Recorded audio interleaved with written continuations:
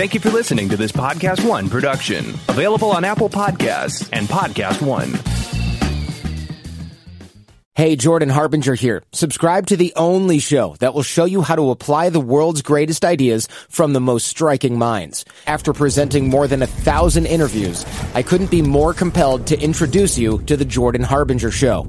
We've got spies and CEOs, athletes and authors, from Kobe Bryant to Malcolm Gladwell, Tony Hawk and Howie Mandel, to the chairman of Google, founders of LinkedIn and Instagram, antiquities smugglers, con men, brilliant scientists, national heroes, and even the head of the CIA. Listed as Apple's Best of 2018 and countless other awards that, let's be honest, you probably don't care about right now. So come and have a listen for yourself and join me as we exploit the superpowers of the world's most incredible thinkers, amazing achievers, and iconic change makers, with their insights delivered right into your mind. You'll get that blueprint of their brilliance each week so that you can learn to live what you listen. Subscribe right now to The Jordan Harbinger Show, available on Apple Podcasts, Spotify, and wherever you're listening now. Napa know-how. Get all the quality parts you need at your locally owned Napa. Because right now, when you order from Napa online, you can pick up curbside at your local store in just 30 minutes. Or get your order delivered direct to your door with free one-day shipping on over 160,000 quality parts when you spend $35 or more. Quality parts delivered quickly and safely. That's Napa know-how. Napa know-how. At participating stores, standard ground shipping and exclusions apply.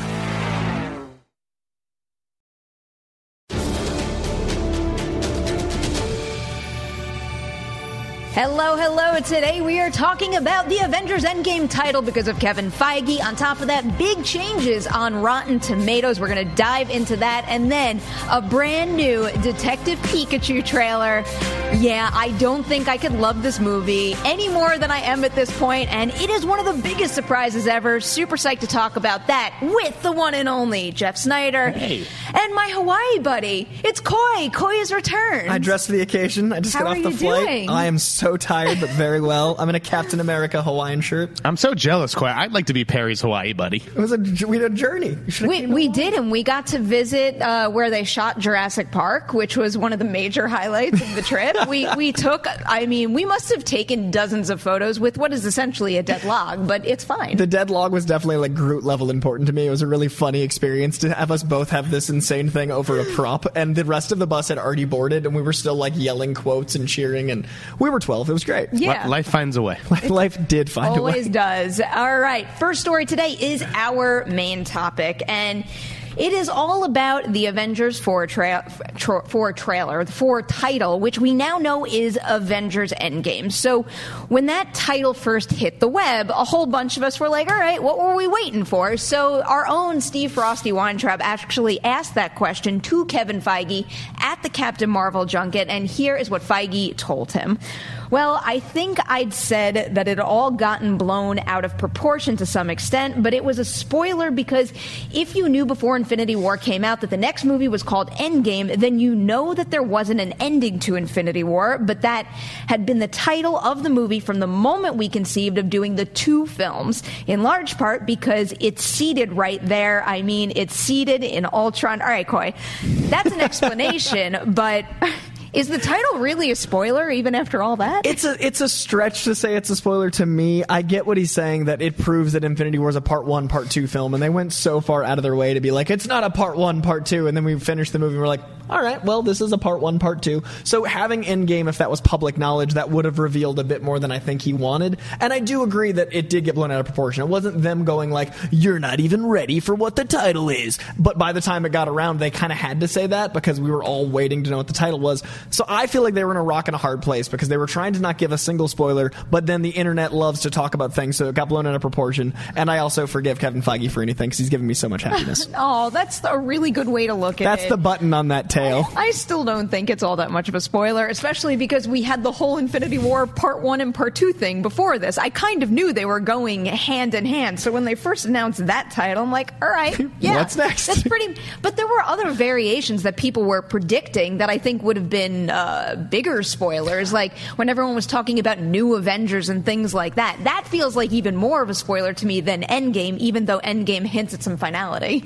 And we know, but what's interesting to me is he talks about the finality being the problem, but we know the next one's final. Like, I think that even moms in Idaho that now know who Thanos is, like, people, I love, my grandma called and asked me to explain Thanos. That means that everyone knows who Thanos is. I think even those folks knew that the next movie was the end. I think they're all aware that 22 movies is the way they're wrapping it up. So Endgame to me is not that big of a spoiler because I can't remove myself because we talk about this all the time, but to me it seems like everyone's kind of aware it is the end game. And if it was New Avengers, if it was Infinity Crusade, if it was Annihilation, if it was any of those things, that feels way bigger. So by the time the title came out, I was like, that line that was said, here we go. All right, Jeff, what do you make of this? Is it any more than just a way to kind of build buzz for a release? I guess, yeah, it pretty much is that. I mean, things getting blown out of proportion to some extent on the internet. I don't know what you're talking about there, Kevin. But I do love this quote. Like, if you had known before Infinity War came out, the next movie was called Endgame, you know there wasn't an ending to Infinity War. It's like, man, if we had told you what we were actually doing, you'd know that Infinity War was half of a movie.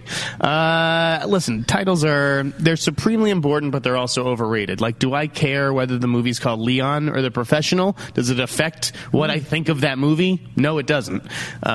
So I just, all the speculate, like the Star Wars titles I can see as like, these are really like important things, but Marvel, you know what you're getting. It's not like the title really changes things anyways. Bringing up The Professional, it's almost like the title feels a little more important as a marketing tool beforehand to kind of set the tone and set the stage. But then after the fact, once you either get a good movie or you don't, yeah. What's the difference? And I feel like this could have been an opportunity for the title to be important. Like Captain America Civil War. When they changed the thing from Serpent Society to Civil War at that big event they had down at El Cap, we all were, comic fans were like, I know so much about this movie with just the title. So those two words gave us a lot. But in this case, Endgame isn't a comic It's just arc. the end. Yeah, it's like saying like blah, blah, blah, the last one. We're like, tight. Like it doesn't really give us a thing that's from a comic storyline. Annihilation would have, New Avengers would have. And none of those things land on this button, so it almost feels like they should have just given it to us earlier so we wouldn't have these conversations of... And is it really the end game? I mean, we're getting a Black Widow movie. We're getting Guardians of the Galaxy Volume 3 eventually. You know, once they find a director. You know, those characters that are in Endgame, they're going to see their stories continue. So... I do hope that the title Endgame rings true to a degree, though. Like, where we feel, even though, you know, Black Widow and whoever else is still in play, we feel kind of like a seismic shift that we are entering. And again, I don't know if they're using the word phases anymore, but that we are entering a new phase of the MCU, because if it does feel exactly the same as everything we've got before, then that's when you start to, fears of it losing steam and getting repetitive bubble up. But I would say the MCU shows no signs of doing that thus far. I don't feel like the MCU is going to stop, but I do think that Iron Man, Captain America, Thor, certain Avengers maybe leaving or dying will be a definitive end to a thing, whether it's a phase or if it's a chapter. And I love that they've talked about how they're not going to reveal the slate until after Spider-Man. Yes. I love that we're in a position of, I personally don't like, a lot of comic fans love when they're like, here's the next 17 movies. Good luck, nerds. For me, I'd rather know one movie at a time. I'd rather be surprised. I'd rather not have the anticipation, because anticipation makes it really hard to live up to. So if you know something 4 years ahead and you move it, like DC when they kept announcing their slates and then they're like, the Flash movie coming real soon. And we're all like, maybe you shouldn't have told us that. Like, wait until you got a date. Yeah. So I'd rather them not give us that. And I think that when and if we lose those three heroes, it will feel like an end. Absolutely. I agree with you on that. And we've also seen the whole cart before the horse thing blow up in a studio space one too many times, whether we're talking about superhero movies or beyond. So I'm glad they're not doing that as well. We have another semi-MCU related story. It's kind of tied to the reaction to Captain Marvel and the fact that a whole bunch of people went on Captain Marvel's Rotten Tomatoes page, and in a sense, they kind of spammed it. Without having seen the movie, they wrote all these negative comments about it, and now today we get this announcement from Rotten Tomatoes that they're rolling out a new initiative, and it's aimed at elevating the voice of fans and increasing data relevance. But one of the biggest changes here is clearly tied to the whole Captain Marvel thing, and it is changing the way they operate their audience system, the audience voting system. So today they announced that one of the new things they're doing, at least, is removing the option for fans to leave comments or reviews on a movie before its release. It kind of seems like a no-brainer to me, but I'm also trying to, I'm attempting to picture the flip side of it, someone wanting to react and voice either excitement or the lack thereof of a movie before it comes out. But given the fact that, toxicity in that comment section has kind of spiraled out of control, I think this needed to happen, and I think this was probably the best possible move for them to make. So, Coy, given what has happened recently, and also with other films in, I would say, the past 2 years is when this problem started to crop up consistently, is taking this specific feature away, the way to combat it best? To me, this seems impossibly fair. Press is embargoed. Everyone is embargoed. Why would you not have that for the largest site of movie just flash perspective? People use Rotten Tomatoes scores as litmus tests for whether or not they're going to see a movie, so why wouldn't you have that barometer for the everyday civilian? Like, we're told we can't say things. Why would a fan that has or hasn't seen something be able to say something? Like, it's very specific, and the anonymity of the internet makes it really hard because, like, JedBob674 can write whatever he wants to, and then we say it online, and we're accountable because we're on video. People know us. People know our Twitters. Those blue check marks, they count for something. Whereas the fan side, it's great to build up hype. It's great to build up awareness, all of those things, but there's no way to prove they saw the movie. Whether you love a movie or hate it, it's not fair to be speaking on it if you haven't seen it. And I think Captain Marvel's really coming to a head because there's been so much toxicity around this fandom in particular, and, the nerd fandoms, like the Star Wars fandoms and certain things, there's an animosity towards the other side that isn't always warranted, and taking it out on a movie, especially if you haven't seen it, isn't fair, and this negates that ever being an option, in my opinion. So once the movie drops, have the critics' reviews pop up, have the fan reviews pop up, so it's a universal, like, flash of this is the information, it's all been vetted to a point as much as you can, and now we've got a fairer system. All right. That's a tough act to follow. I thought Coy just nailed it. He was very eloquent about the whole thing. I think that Rotten Tomatoes really had no choice. They had to do something. They're partners with the studios, and I can imagine that Disney or Marvel were complaining because people go on Rotten Tomatoes, as you said, to buy tickets to sort of gauge whether they should see a movie, and it's not fair to have this, like, low score discouraging people that isn't even a valid score because other people don't know that. They don't know that the page is being trolled, by these horrible people who did the same thing to Ghostbusters, and it seems like it cost that movie too at the box office. So I'm glad that Rotten Tomatoes is doing this. I just think that the public needs to re-educate itself to an extent where they're not even going to Rotten Tomatoes to look at that stuff. Find a critic, find someone who you trust, you trust their taste, and grow with them.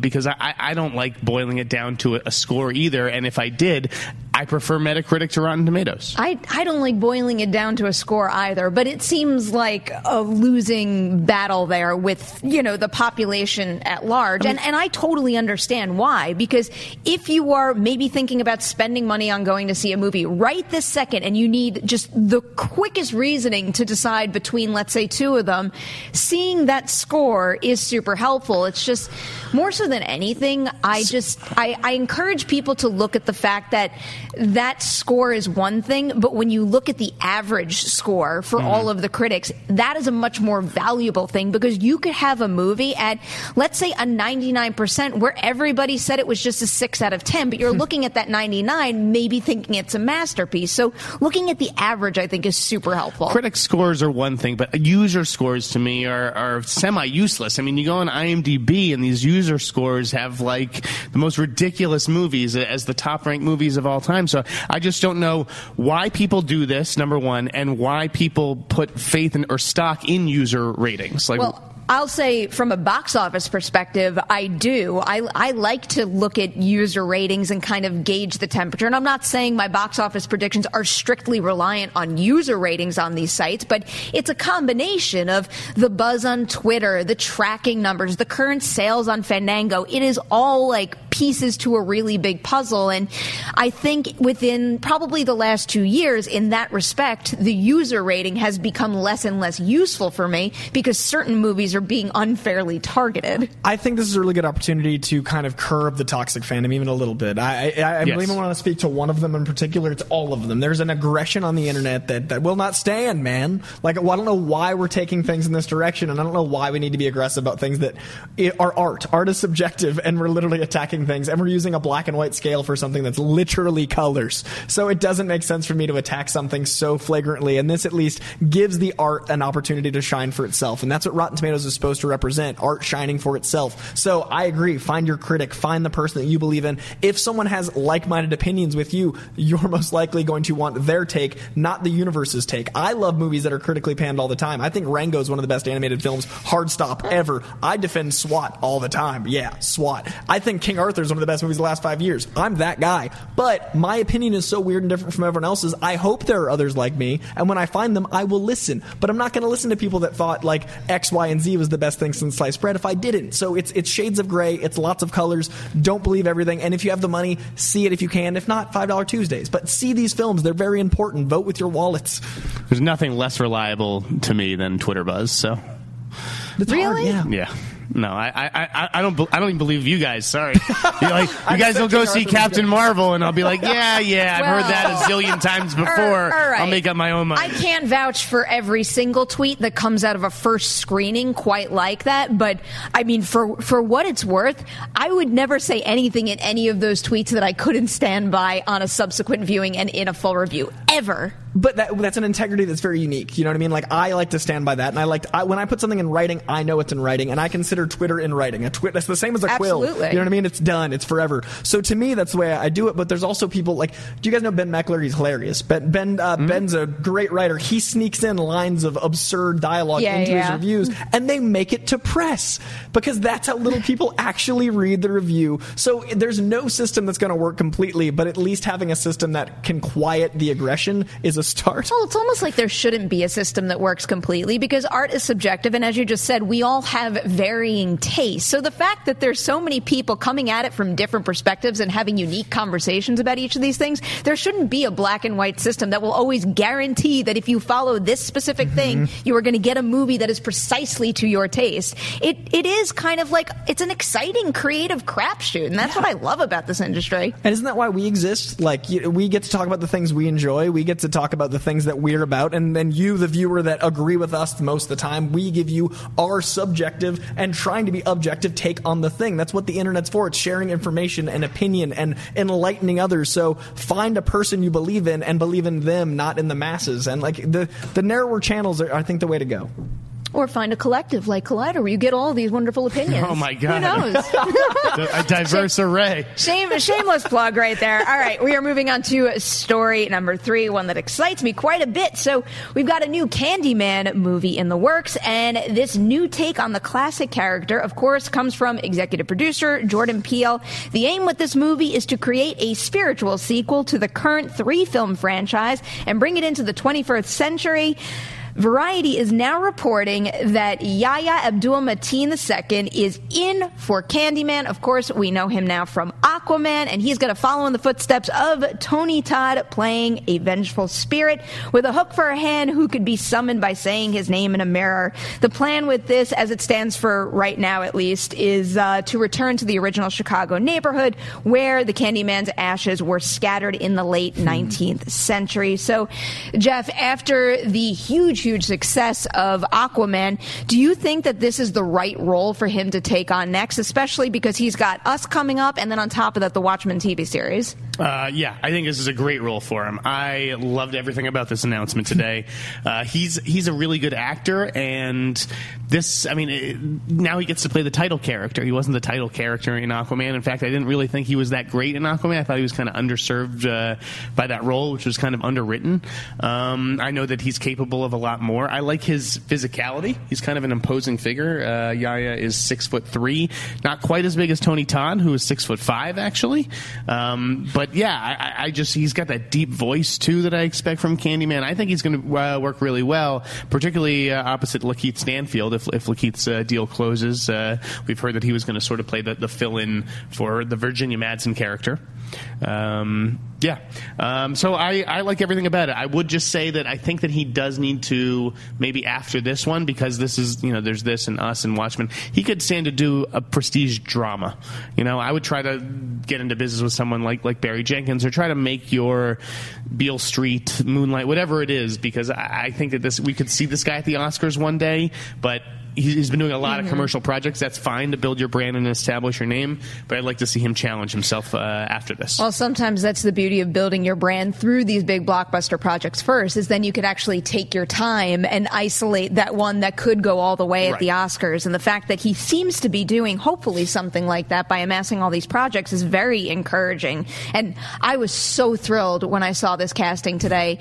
I think Candyman is one of those iconic slasher movies that really could use for a remake, and I think that those who don't really know the mythology behind it don't realize how rich it is. It is so much more than, let's say, and you guys know I love slashers, so I'm not putting them down at all, but someone running around with a knife and a mask. There's a lot more to it, and there's a lot for him to really dig into. But I would say the question now is, with them calling it maybe not a straightforward sequel, but a spiritual sequel, Coy, do you think he should try to do his own thing here, or maybe do his own thing but also focus on basically capturing what Tony Todd started? There's a reason Tony Todd's iconic. Tony Todd is one of the 80s images you have when you look at these movies. This entire genre, his voice, you can hear it without even hearing it. Tony Todd is so much, but because of that, I don't think he should try to do a Tony Todd. I think he should make this his own. I think that I agree with what you're saying about Aquaman. He's a presence that you wanted more of. You wanted to learn more about that. Just every time he was on screen, I was like, more please. And that is a great actor when you're wanting more and not like cuts back to the other guy. So I think he should take this his own way. I think Candyman is a rich enough mythology that he can play it in his own take. I think anytime you try to impersonate or even like live up to the legacy of a character, that you kind of shoot yourself in the foot. The whole point of being an actor is to embrace the role as you see it written. You're not trying to play someone else, and yes, it's like a younger, older dynamic. So I think it being a spiritual sequel, they can do what I love when movies, like I defend Scream 4. I love the meta-awareness of things. I think that when they did the Friday the 13th, spoiler for a movie from 10 years ago, when they did the Friday the 13th reboot and they had the first 10 minutes be an entire Jason movie and then the credits rolled and you were like, I love when they play with the mythology that way. So if Candyman can do anything like that, where they surprise us but live in the mythology, we'll be in great hands. And I think with this casting, and I didn't know about Laketh, we're in incredible hands, because these are two actors that I love to see grow. And with his trifecta, like, go his agent, because yes, excellent work. Yeah, maybe it's slipping my mind, but is the Lakeith Stanfield thing something new? No. Was that announced a while back? Yeah. Seems like a wonderful pairing here. I sort of put that out there on Collider a couple of weeks ago. There's an actual article I feel like that was probably while I was away. Otherwise, I would have flagged it. It probably was. But I do want to see Yahya sort of put his own spin on the character. You know, the original Candyman was kind of very dour, and I'd like to sort of imbue him with a little bit more personality, if you will. I want him to have a little bit more fun with it, because Jordan Peele, you know, based on Get Out at least, he is going to sort of find the socio-political, meat to this story. Yeah, and there's already hype for a movie like this, especially when it's coming from such an iconic franchise here. We are also going to have Us coming up soon. His Twilight Zone series, which just dropped, in my opinion, a phenomenal trailer. So I think the buzz is only going to continue. Jordan Peele is one of the hottest producers in Hollywood. I mean, he's coming off the nomination for Black Klansman as well. And I think it bodes well for us also that Jordan is recruiting from his cast in that film. Absolutely. Random fun fact that I noticed the other day too is someone had pointed out, you've seen Short Term 12, right? Mm-hmm. How many fantastic actors. It's just because I'm thinking about the Oscars. With Rami having just won an Oscar, Brie Larson won an Oscar, and next. We have I really believe that. I really do. I think he is something special. The moment he showed up in Atlanta, like every moment of Lakeith on screen in movie or TV, I want more, and I want him in everything. I want to see him in a rom-com. Like, he's one of the few actors where it doesn't matter the genre. I think you will see him in a rom-com in Someone Great or Something Great with a Gina Rodriguez Netflix movie. I knew that sounded familiar to me. Gina Rodriguez has a Netflix movie coming out, and I'm pretty sure he's the romantic. Exciting projects all around. I love the sound of that. All right, next up, we've got a trailer story for you, and it's because Warner Brothers released a new trailer for Pokemon Detective Pikachu. Rob Letterman is directing this adaptation, which sees Justice Smith playing a character named Tim. He's the son of a famous private eye who's gone missing. He teams up with Pikachu, of course, voiced by Ryan Reynolds, to track down his father, and adorable misadventures ensue.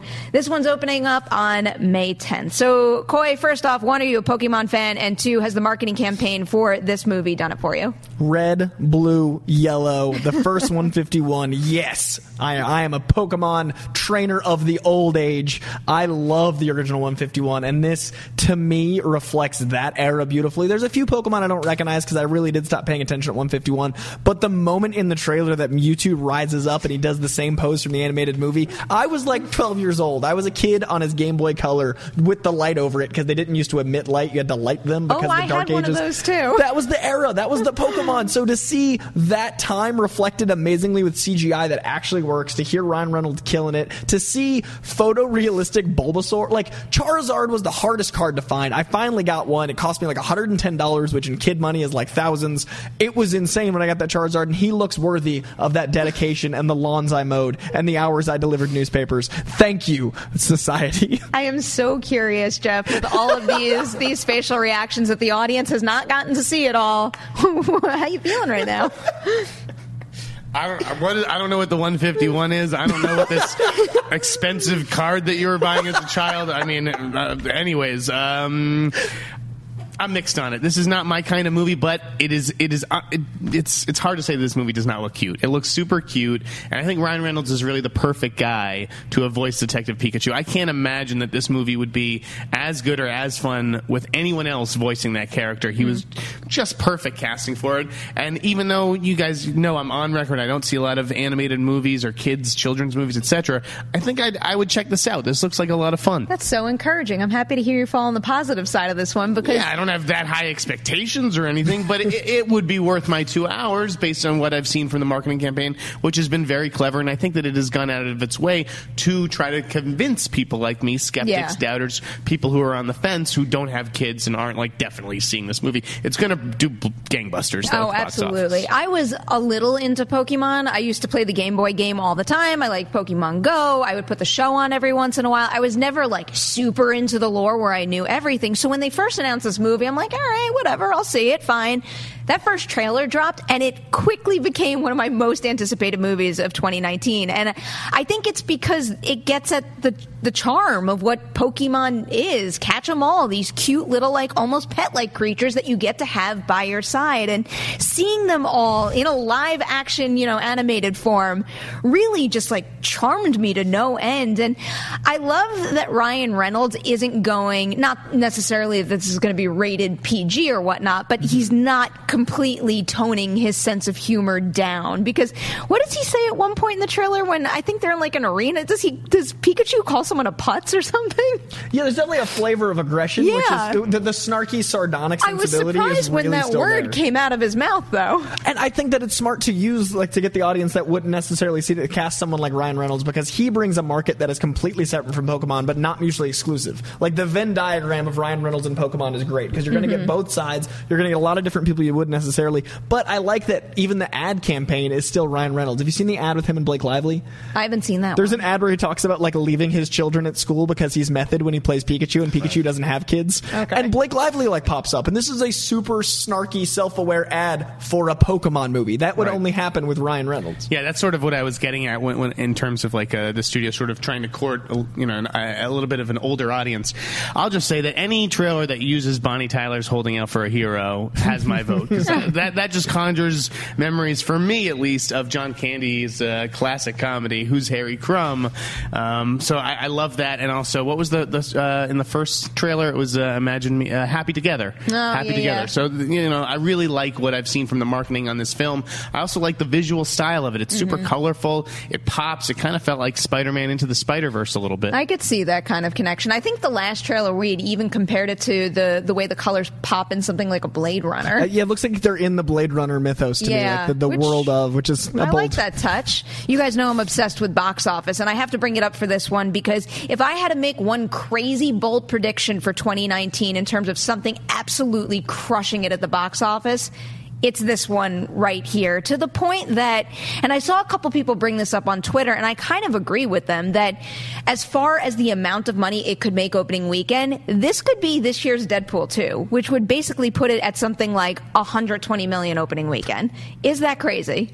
I see this going $800 million international by the end of its run. I see it hitting, I think, like $150 opening weekend. I think this is going to do huge numbers domestically and overseas, and that's such a thing right now. Like Alita doing well overseas might get it the sequel, but we're still holding on to it domestically. Pokemon is so worldwide, and Ryan Reynolds is so worldwide. There's so many pieces of the puzzle that just encapsulate the entire planet, and who doesn't love Pokemon? Yeah. So I think it's going to maybe hit that billion mark, but at least 800. It's going to kill it. I like that you're kind of encouraging my theories over here and even taking it a step further.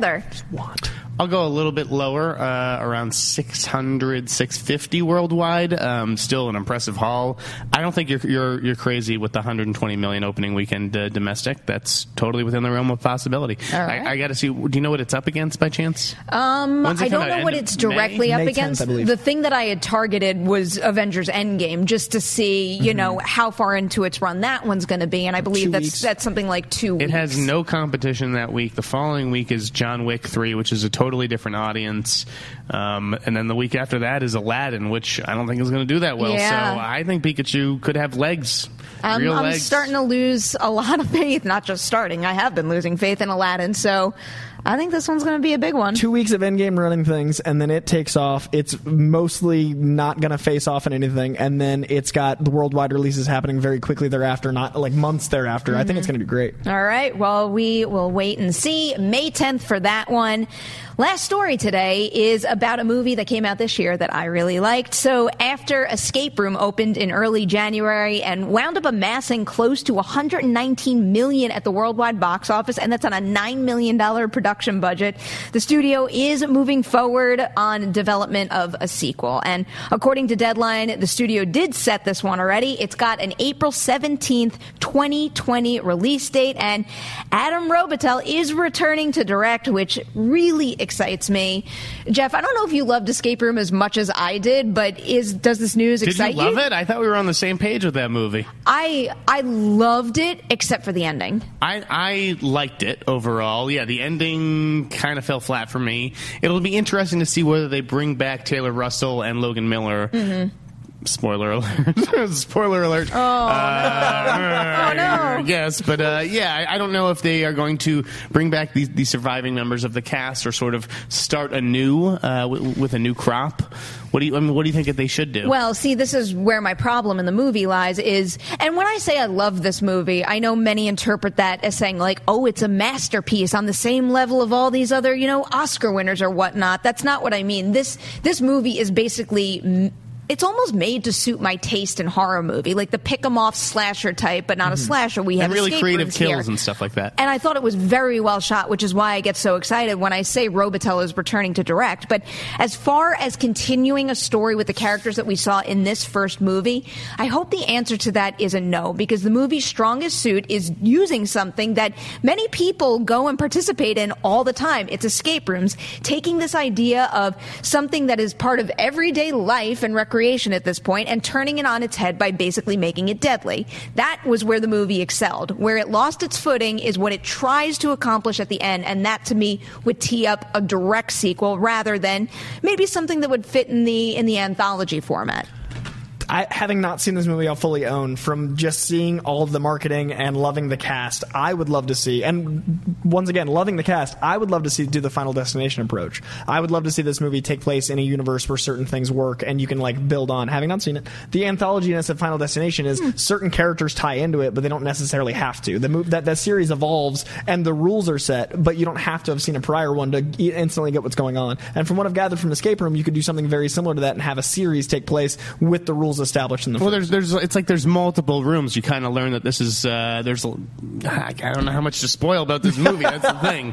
But I think that maybe you bring back the cast maybe towards the end of the movie. What do they do with Saw? Because that's what it sort of reminds me of. Well, see, it's the connect. All right, so the connectivity in Saw is probably one of my least favorite parts of the franchise, except for Jigsaw. Jigsaw is what unites that entire franchise. But then they had this whole evolving narrative with the detectives. That what was the twist at the end of Saw 2? Didn't it It completely sucked the life out of the franchise for me, though. The beauty of Saw was this idea of, what would you do to be able to continue to live your life, especially when you've made certain mistakes that now somebody is holding you accountable for in this crazy situation. The other thing you could do is kill off those survivors early on, and then just have a movie with a new cast. Well, that's the brutal approach to it. Maybe that's what they'll do. I think it needs a new cast. Who knows? But we're going to probably find out pretty soon, given the fact that this movie already has a 2020 release date. And that's a sign of confidence right there, because I think the end of April could be a hot... I don't know what is already in that slot, but it could be a hot time for a horror movie. They're fast-tracking because it's like with Happy Death Day. You don't want to, wait. It's not like the franchise is so strong. It didn't serve Happy Death Day all that well. I guess not, but it's you got to strike while the iron's hot and while the franchise is still in fans' minds. No, it's 14 months true. Is so soon. That's yeah, crazy. It's going to be a very quick turnaround, and when you look at certain rooms that they had an escape room, there's a significant amount that needs to happen in order to fully realize that, both with what you shoot in camera and also the visual effects necessary, if they go that route at least. So we will see as this project comes together. Before I share with you all the wonderful things we have coming to Collider Video and beyond, I want to remind you we're taking your live Twitter questions at the very end of the show, so send them in right now.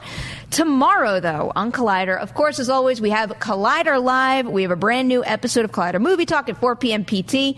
Also, check out the Collider.com podcast. So it's always Matt Goldberg and Adam Chitwood. And this week on the episode, they're bringing in Allison Keene, who is just covering the TCAs. So she tells them all about her experience there, all these upcoming shows that you might want to know about. So check that out. It's on our podcast network, specifically on the Collider Factory feed. And there's also a little show called Heroes that I think is due tomorrow. So, Coy, what's on the lineup? So we are going to be talking about some of the things we talked about today with the Rotten Tomatoes madness, but also Zach Levi released a 2-minute video saying, hey, guys, stop it. What are you doing? Attacking Shazam without attacking Captain Marvel for the sake of Shazam. That's not what fandom's about. So we're going to be talking about how Zach Levi is definitely one of us. He is a true sweaty. I love that he came out publicly saying, nerddom doesn't have to be divisive. Everyone can enjoy everything. Going to dive into that. Going to talk about the slate, because I love that we're not getting a giant slate of things. We're going to be talking about the Oscars, because 3 Oscars for Black Panther is the first Marvel Oscar, and then the second and the third.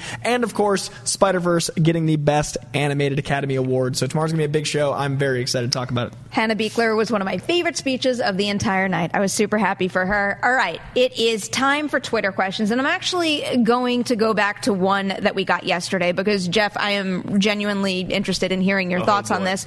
Someone had asked us what we thought about the preferential ballot system for Best Picture, whether or not, as far as the win goes, they should have that. It's funny. I'm going back back and forth with David Poland on Twitter all day about this. I like the preferential ballot. David was sort of arguing that that even the voters don't understand the preferential ballot, which I don't know what is so confusing about it, because all the Academy does is asks voters to rank their favorite movies. That's all you have to do. Mm-hmm. Leave the math or whatever up to PricewaterhouseCoopers. Poland was sort of being like, well, what weight does your number 3 choice have? Can you explain that in 25 words or less? And it's like, if you're voting for 2 movies in the top 2 slots that just have no chance, then your number 3 is going to come into play. But otherwise, it doesn't really matter. I don't know. I don't want a popular vote, because then all you need is 20% of the Academy and you win. Mm-hmm. You know what I mean? If there are 8 nominees in a given year, then all you need, and so each movie is 16%, right? So if you get 17%, you win. That it shouldn't be more. It should be a consensus, which that is the whole point of the preferential ballot. No, that's a fair point. I think I was yesterday. I was calling for it to be removed. It seems like a reasonable way to figure out the nominees, and then when it comes to Best Picture, it turns it into too much of a popularity contest. But no, it doesn't. But it's then the again, opposite, Perry. the way you just described it actually does make a lot of sense, because I believe the way it works is ultimately the winner has to. The winner is the first one that hits 50.1% of the Academy. Exactly. And when you explain it that way, it's about the versus- most liked film, not the most popular film.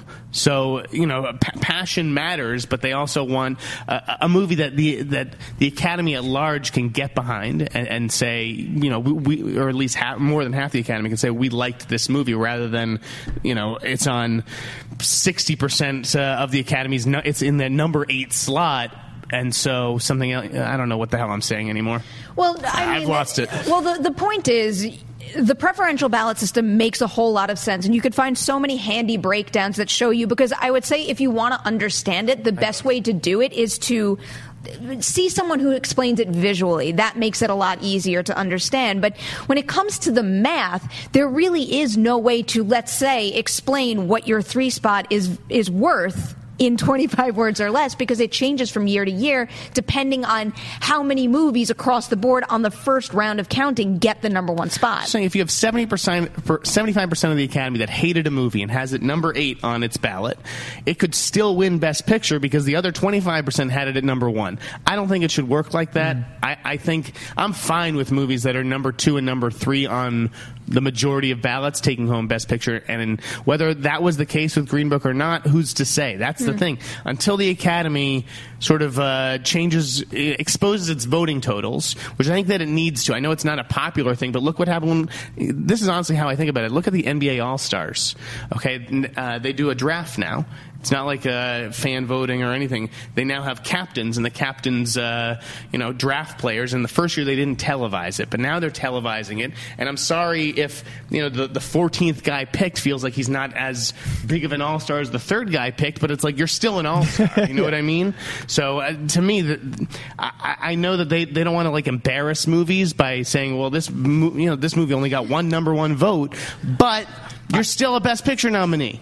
To me, that's preferable. Having the stakes be variable and having more people have more input, having each vote matter differently, having something like Green Book win and having a lot of people in the film space going, what? And that seems to happen every few years. There's that in one... what film space, though? The modern equivalent. We're not in the Academy, though. That's what I don't... It's like, it's not up to us. In the Academy, 50% of the Academy liked Green Book. Who are we to argue? But that's what I'm saying, is I think there should be a different system so it reflects the people more. I would love for the people to have more of a... Oh, no. Not the masses, the people. I want there to be... Who are the people, though? Who determines that? I think there should be a broader swath of just the Academy. Maybe expanding the Academy's numbers. Maybe expanding to younger. Maybe expanding it to... That's what they're doing. That is what they're doing. But this is year 2 of that evolution. So as it evolves, I'd like to see there be more expansion into the way the system is booked, because one thing's evolving, so too should the way it's judged. That's what I'm saying. I'm not saying open it up and let's have a popular vote. God, no. That's immediately where my I'm not mind saying suddenly Detective Pikachu for Best Picture. That's not what I'm saying. Though Blind Spotting should have gotten Best Picture nom. But I think that the broader swath of movies getting an opportunity is for the best, and a new system would allow for that. Dangerously, he says on the internet. It's going to be an interesting thing to see evolve, because there's no doubt that now that the ceremony is over, the Green Book conversation continues. The conversation about the ratings and what actually influenced the higher ratings this year is going to continue more and more, and we're probably going to hear about a whole bunch of changes for next year. Again, they are trying to go younger and more diverse, and they did add a whole lot of members. Mm-hmm. But what I didn't realize is that out of that 1,000 members that joined this year, the majority of them were white males. That's just the majority of people who work in the industry. Again, the Academy, it's not on the Academy, it's on the industry to make these changes. It's on the industry and studio heads about what movies they greenlight, about agents and which actors they send into the room to audition. It's not, the Academy just votes on what they have to work with. Mm-hmm. And this year's crop was not good. Sorry. Yeah, no, it's a fair point. If certain individuals aren't getting the opportunities to begin with, then who would expect them to ultimately make it to either the Academy stage or even in the Academy at all? So it kind of goes the ground up, the top down. I don't know which way it is. There's a metaphor. You know what I'm getting at there. Now for a brand new Twitter question. This one comes from good old Chris Woodburn, and he wants to know, with it being confirmed that we're getting a Dark Phoenix trailer tomorrow, do you have any hope that the film will be good given all the negative buzz about the test screenings? Okay, you guys know I am a ray of positivity. You know that I try to be the most positive, especially about comic book culture. But the idea that the X-Men mythology in the film X-Men started so much of this. Like, Blade kicked off the Marvel Universe, in my opinion, and then X-Men brought it mainstream. And we have so much to thank for the X-Men. Bryan Singer made some great mutant movies. I've yet to see a great X-Men movie, but I've gotten close. I loved Days of Future Past. I love Logan. I love X-Men First Class. But to end this franchise with a movie they've tried to make 3 times seems very weird. Like, X-Men 2 set it up to tee it off. X-Men 3 happened.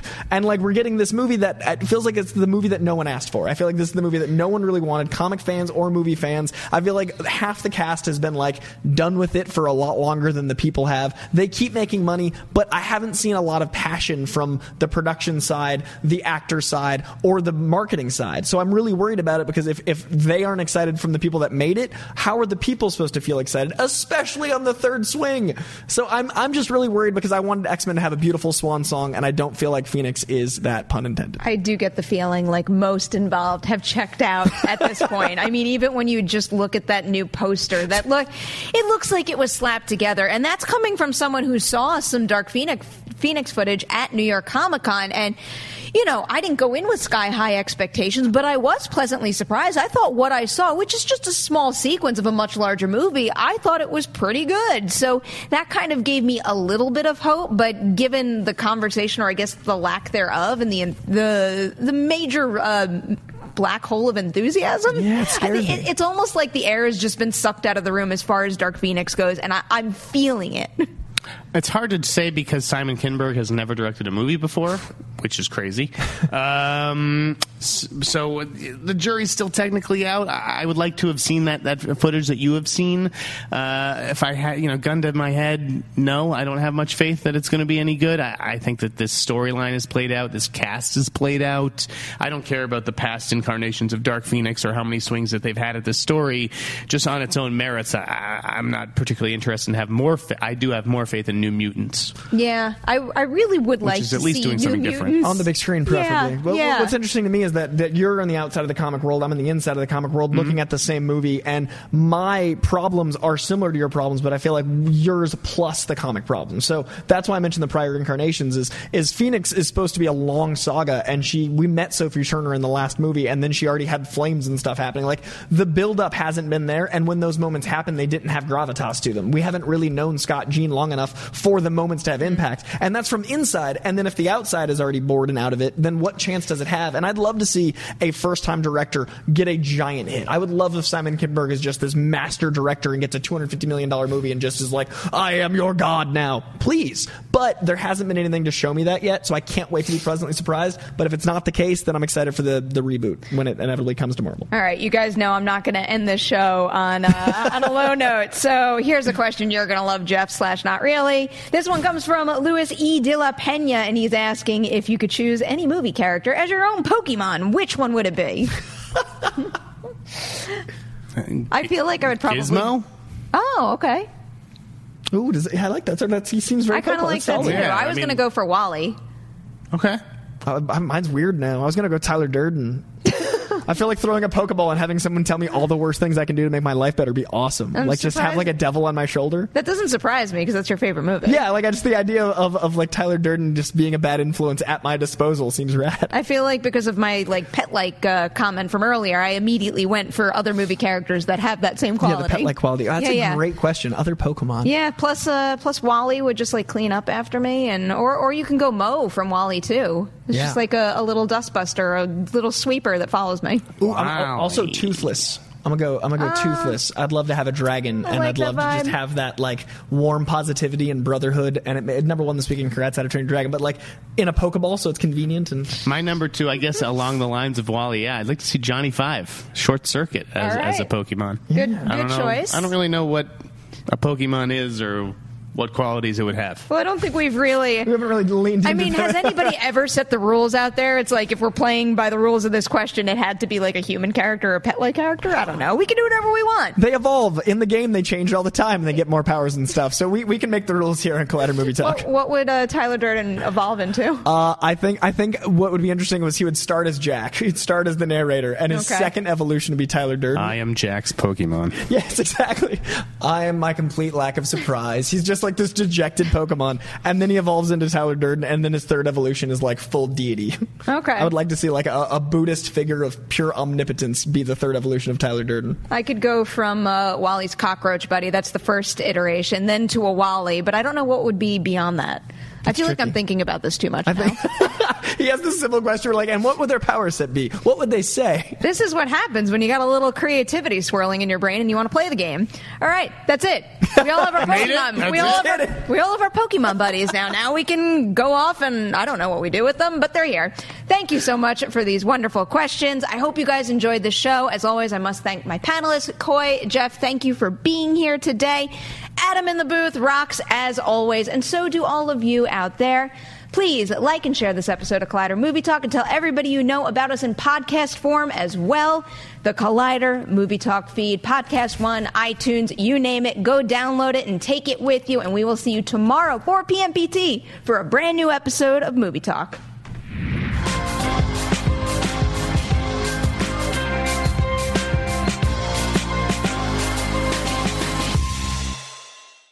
Napa know-how. This month, Napa's got all kinds of motor oil deals that can save you some serious cash. Like a 5-quart jug of Napa full synthetic motor oil for just $16.49. With savings like that, you may start feeling like a VIP. But don't let it go to your head. These oil deals are for everyone. Quality parts, helpful people. That's Napa know-how. Napa know-how. General states pricing. Sales prices not include applicable state, local taxes, or recycling fees. Offer ends 8/31/20.